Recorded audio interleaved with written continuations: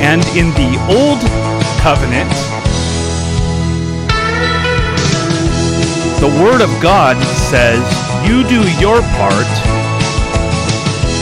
and God will do His part. Sounds good, right? Nobody could ever do their part. So, in the New Testament, God provides a way, showing us in the Old Covenant that there is no other way. And in the New Testament, God says that He'll do His part so that you'll do your part. See?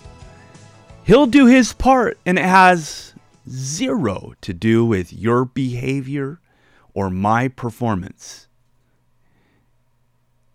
and has everything to do with faith. That's it. And then as a result of that, we'll do our part. So the New Testament is God will do His part so that we'll do our part. He knows, He understands, He sees what you are going to be in the end, and He already gives you credit for it. Hey, this is Peter John. I'm glad you're tuned in on this Thursday morning, reminding me, Thursday, that tonight we gather in the upper room, that little used-to-be gas station, right by the road, by the highway, at our church. We gather tonight for prayer and communion, and it is always a rich, blessed time. So come on out tonight. Come on out. You can put the presidential debate on hold. You can pause it, you can record it, but come on out and seek the King of Kings. We are in the book of Hebrews here on Rogue Grace. And so picking up where we left off, well, I'll read it again, in fact, chapter 4, verse 1. Therefore, while the promise of entering His rest still stands, let us fear lest any of you should seem to have failed to reach it. Fear what? Fear failing to reach the rest that Jesus Christ has provided. Not fear. I love this. It doesn't say fear that you're not doing enough. It doesn't say fear that you're not doing good works. It doesn't say fear that you're not attending church often enough. It says fear this, that you have not entered in to His rest. Okay, Lord. I like that. I'm to be afraid that I'm not resting in you. Okay, Lord. Right now then, I choose to rest in the finished work of Jesus Christ. For it goes on to say, good news came to us just as it did to the children of Israel. But the message they heard did not benefit them because they were not united by faith with those who listened. For we who have believed enter that rest. As he said, as I swore in my wrath, they shall not enter my rest. So the writer of Hebrews then draws the parallel with the Exodus and with the Pentateuch, showing the people of Israel did not enter into the promised land. The good news did not benefit them because they were not united by faith, we read, with those who listened. See, in any group, any congregation, you're going to have the message of justification. Say if I'm preaching or somebody who loves the gospel is teaching. You're going to have that message, and there will be those who believe, and then there will be those who choose not to believe. And it's so subtle. Let me tell you why. We begin to think as Christians, that's good. That's good news. I like it. I like to hear it. But I know I have issues. I have problems. I have sins. Can't be for me. That's right. Then it won't be. Then it won't be. You won't enter into that rest if that's your mindset, your mentality. What the mindset has to be is, I know I have sins and issues and shortcomings, but the preacher just talked about the rest that comes from trusting and believing not in my work, but in the finished work of Jesus Christ. I'm going to enter into that. That, my friends, is rest for you that is available to you and has nothing to do with you except that you believe. That's all. So the book of Hebrews goes on to say, so then, listen, there remains a Sabbath rest for the people of God. For whoever has entered God's rest has also rested from his works as God did from his. Therefore, let us strive to enter that rest. Okay? Listener, you got that? Brother, sister, time to strive. That's right. Time to labor. First it said labor, then it says strive. You ready for that? Yes, Christians will often say, I'm ready to labor. What do you want me to do? How long should I pray? How many people should I witness to? How much money should I give? I'm ready to labor. Others would say, I'm ready to strive. I'm ready to strive. What good works should I do? Okay, it says labor to enter God's rest.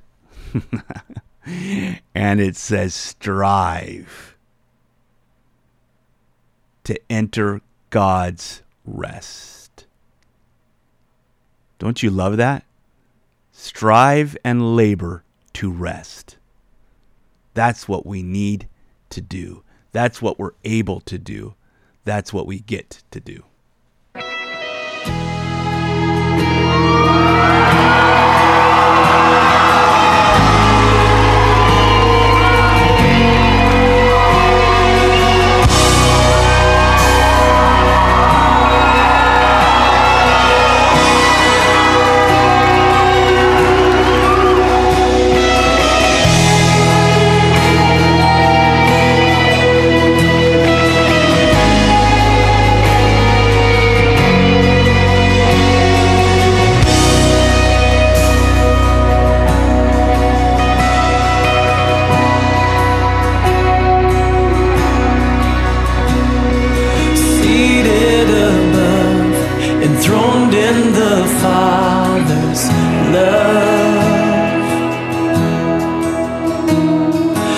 destined to die, poured out for all mankind. God's only Son, perfect and spotless one. He never sinned, but suffered as if he did. All authority, every victory is yours. All authority, every victory is yours.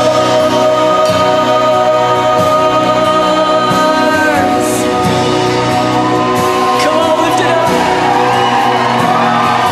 Savior, worthy of honor and glory, worthy of all our praise, for you overcame.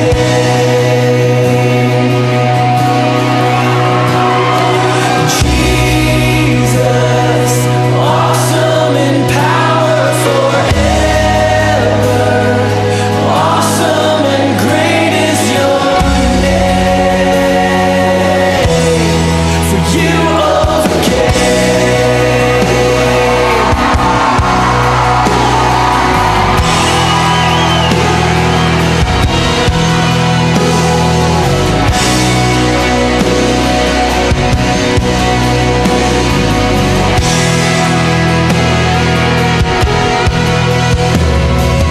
Power in hand, speaking the Father's plan.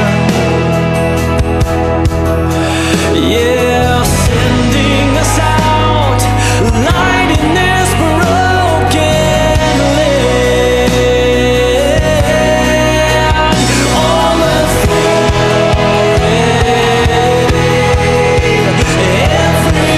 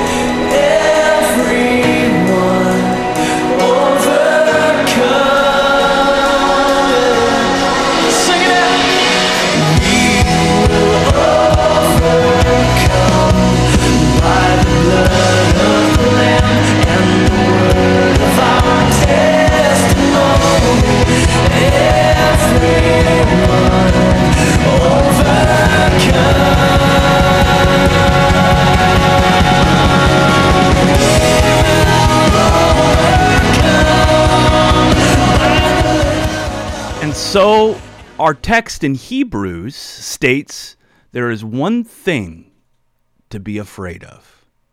See, the whole book of Hebrews is powerful because it's constantly reminding us not to fear, not to be intimidated.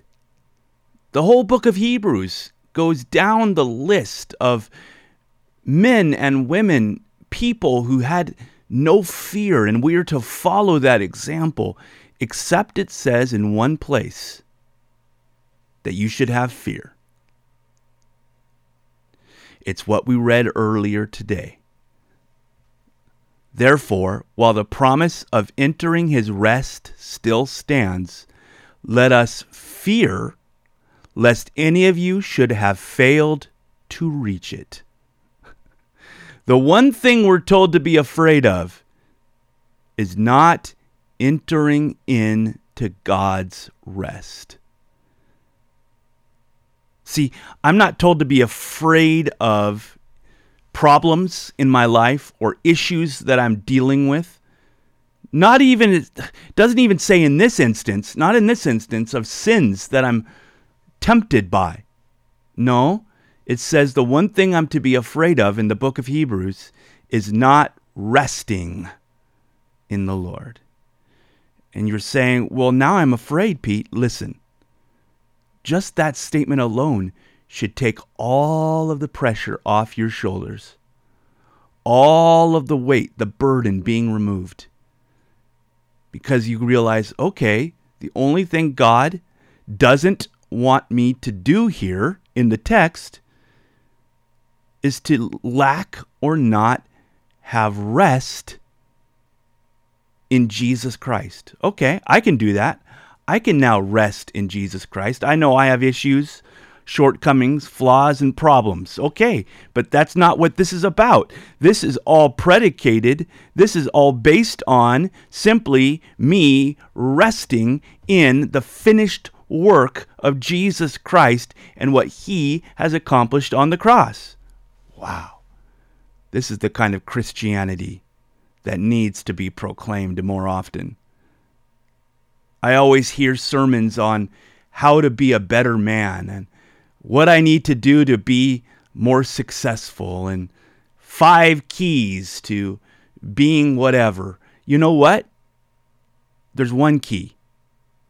And that key is relaxing. Not just 'cause. Relaxing in what Jesus Christ has done and who he is.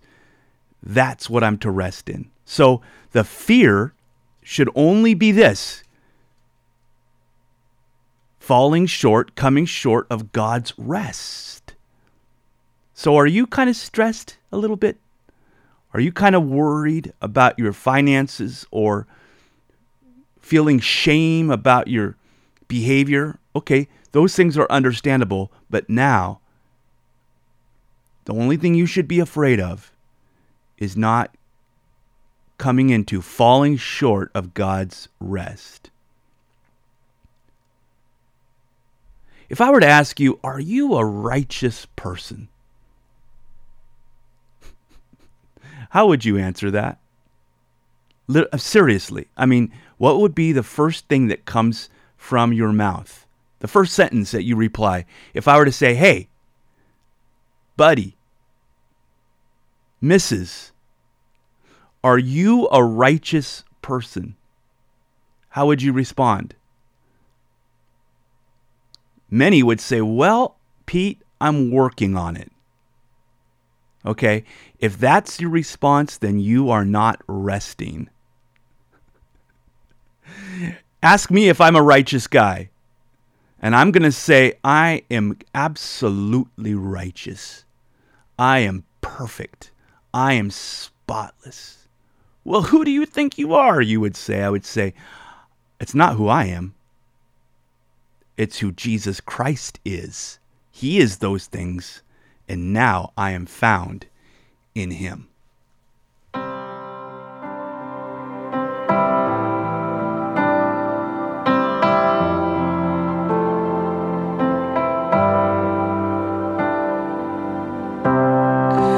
I was lost, I was in chains, the world had a hold of me. My heart was a stone, I was covered in shame.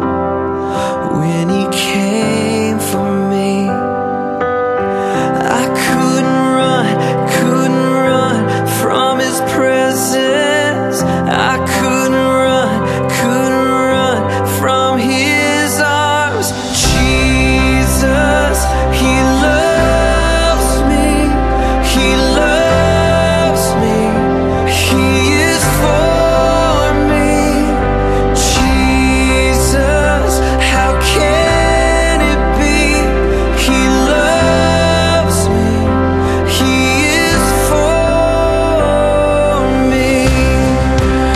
It was a fire deep in my soul. I'll never be the same.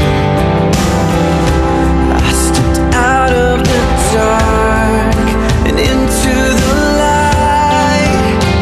When he called my name, I couldn't run from his presence. I couldn't run from his arms. Jesus, he loves me, he loves me, he is for me. Jesus, how can it be? He loves me, he is for me. He holds the stars and he holds my heart with healing hands that bear the scars. The rugged cross where he died for me, my only hope, my everything. Jesus, he loves me. He loves me, oh Jesus, how can it be? He loves me, he is for me. He loves me, he is for me. My God, it's amazing, oh, Jesus loves me.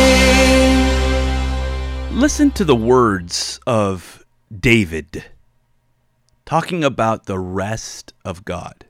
In Psalm 95, he writes, "O come, let us worship and bow down. Let us kneel before the Lord our Maker, for he is our God, and we are the people of his pasture and the sheep of his hand. Today, if you hear his voice, do not harden your hearts as at Meribah, when your fathers put me to the test and put me to the proof, though they had seen my work. For 40 years I loathed that generation and said, they are a people who go astray in their heart, and they have not known my ways. Therefore I swore in my wrath, they shall not enter my rest." So 500 years after the time of Moses and the first mentions of Sabbath, the promised land, and God's rest, David now writes about it in Psalm 95. And he is bringing up how the people of God, the Hebrews, did not enter the promised land or the rest of God because they hardened their hearts, because they felt as though they could not enter into the land through their own inadequacies or lack of strength. And so God says, indeed, you will not enter my rest. This theme of the rest of God is found, therefore, we see in the Old Testament, the Pentateuch, the writings of Moses, but also in the Psalms, here in Psalm 95, as I just read. Goes on in the cross where Jesus is speaking with the thief, and then, of course, through the New Testament. And all through it, we are told to labor. Labor to what? Labor not to do better. Labor not to be greater. Labor to rest. This is against human nature, isn't it? Case in point. Remember in the book of 2 Kings, where there was this powerful military officer by the name of Naaman. He was the chief commander of the Syrian army, not even a Jew, not even a child of Israel. And it says that he was strong, it says that he was famous, and it says that he was a leper. Under all that armor, he had a plague of leprosy. And it was literally eating him alive. How about you? Do you ever feel like that? Man, outwardly, it might look like I have my act together. Outwardly, it might look like, hey, I'm sharp, or at least I'm getting by. But underneath, I know something's eating me up. And that something is called shame. And that is the leprosy that we deal with. Condemnation and shame from our sin. It'll eat you up. And that's what it was doing to Naaman. So his king said, go talk to the people of Israel. There's somebody there that can heal you. And so he left. Ultimately, one thing led to another, and he comes to the house of Elisha. Remember the story? And he knocks on the door, and guess who comes to the door? Not Elisha, his servant. And Naaman gets offended because the servant says, now, go wash in the Jordan River, and you will be healed. What? That little creek? And Elisha didn't even bother to come address me. Does he know who I am? I'm the big gun, man. I'm the top dog. I'm the 5-star general. He should be amazed that I would even come to his house and not level it, but want to talk to him. And he goes off and he's ticked. He's arrogantly upset. You know the story? One of his assistants says, well, Naaman, why not just try it? I mean, what do you got to lose? Just take a dip in the Jordan. What if he's right? And so Naaman stopped, went into the river, dipped 7 times like he was told to do, and comes out. It says his skin was like that of a baby. That is how fresh, that is how clean he was. And he comes back and he says to Elisha now, hey, I have been cleansed. I want to pay you back. No, Elisha says, I will receive nothing. He says, well, let me do this. Can I take some dust, some dirt from the land here with me so that when I am forced to bow to our gods, that I will know that I am not really bowing to them, but I am bowing to God? Sure, you can do that, Elisha said.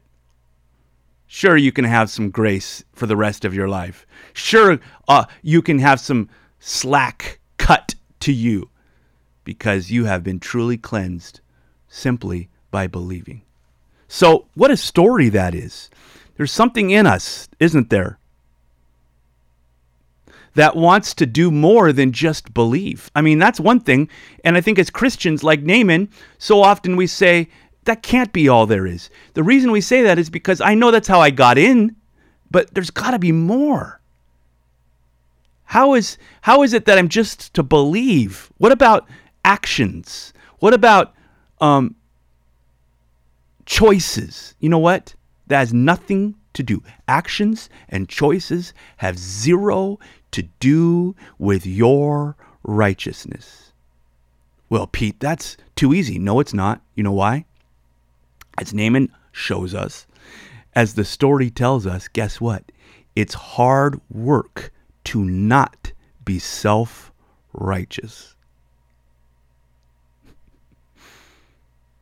I mean, if Elisha would have told Naaman to do some great deed, climb a huge mountain, or slaughter tons of giants, Naaman would have said, that's it, of course, that's more like it. But you mean I'm just to dip in the Jordan River? He couldn't grasp that initially. And we have a hard time wresting our minds from the concept that we're not called to slay giants, climb mountains, but simply to dip in the finished work of Jesus Christ. But there, my friends, there is where salvation and peace is truly found.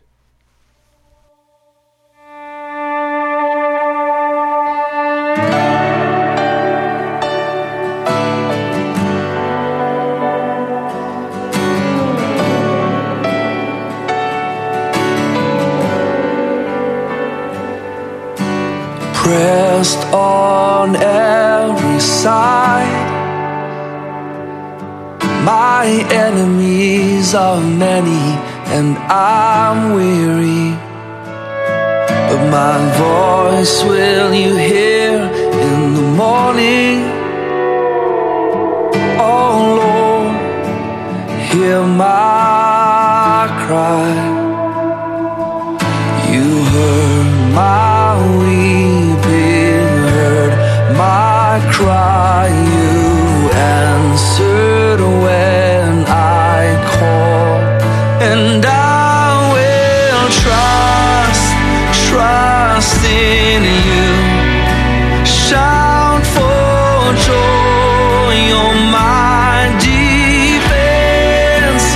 You surround me with favor. You're a shield about me.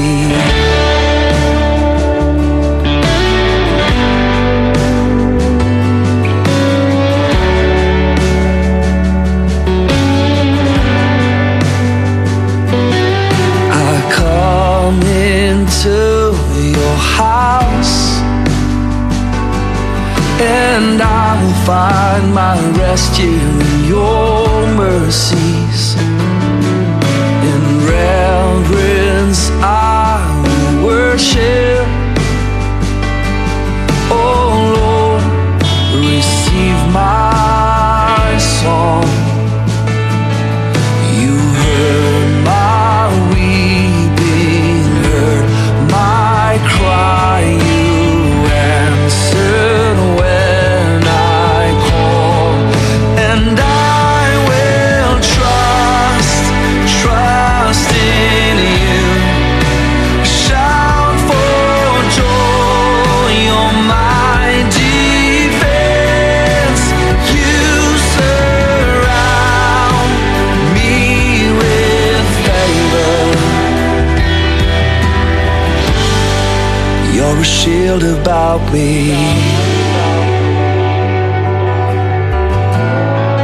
You're a shield about me.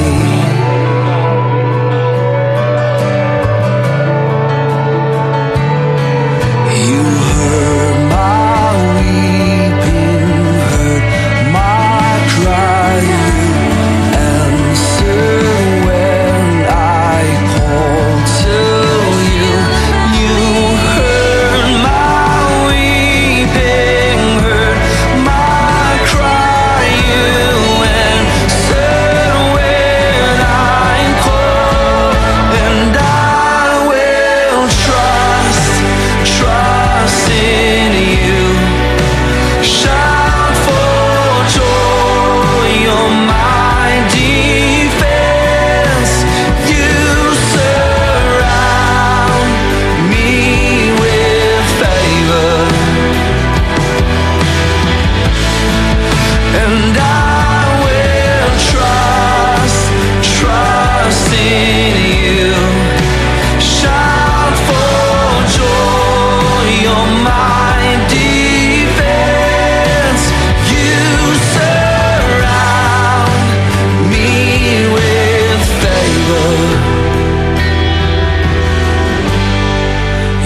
shield about me.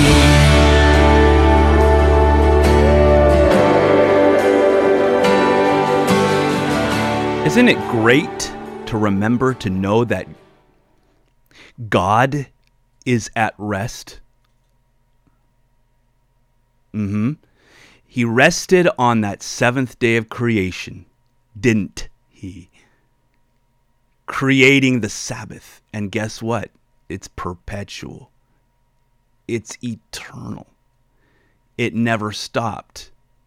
Our Sabbath stops through our own disobedience or our inconsistencies, our stress levels.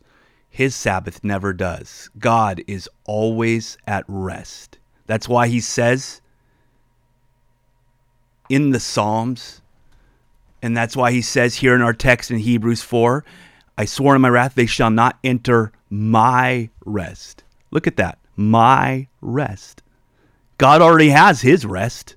All we have to do is enter into that rest that he has. He says not just they shall not enter the rest, but he says my rest. Just know this right now. Even if you're not resting, God is. Even if you're stressing, God is resting. See, there are times when we may be stressing, but God is always resting. Isn't that great? Even for me, like for this radio show, I love doing it. I always have since I've been here. And there was a time when I would do it twice. One in 10 and then another at 3 for an hour. Loved it. In fact, I could have done more if I knew that it wasn't going to drive you crazy. But now I'm just trying to get back into things. And I might think to myself, why can't I do 2 shows like I did before? But you know what? God is resting. He's totally relaxed when it comes to this ministry, this radio program, when it comes to my ability. So now I can either choose to stress or rest. So can you. Why not rest? Because that's what we're to labor to do. And that's what it is for me. Every day I must labor to rest. And I love that scripture that says that. I love that the Bible says labor to enter into God's rest. What a great paradigm. What a great, almost seemingly contradiction. You're supposed to labor. Yes, we know, we say, to rest. Oh, okay. You're supposed to labor to rest. How? Faith. Not in yourself, not in your work, not in your ability. Faith in the finished work of the cross of Jesus Christ. That will bring you rest. So, by faith, I accept, I believe the promises of God. Or, by fear, I'm kept from entering those things. That's it. That's it for you, for me. By faith, you enter. By fear, you're kept out. Well, Pete, how can I have faith? First of all, it's a gift from God. But second of all, in His Word, you read it, believe it, receive it. There is faith that will be given to you by and through the Word of God. Thank you for tuning in. We are in Hebrews chapter 4, and we will pick up in Hebrews 4, verse 12 tomorrow, Lord willing. May the Lord bless you, keep you, make His face to shine upon you. He loves you so much. And His love is perfect. Unlike mine, unlike yours, His love has no end, no flaw. Receive it, believe it, walk in it. In Jesus' name, Amen.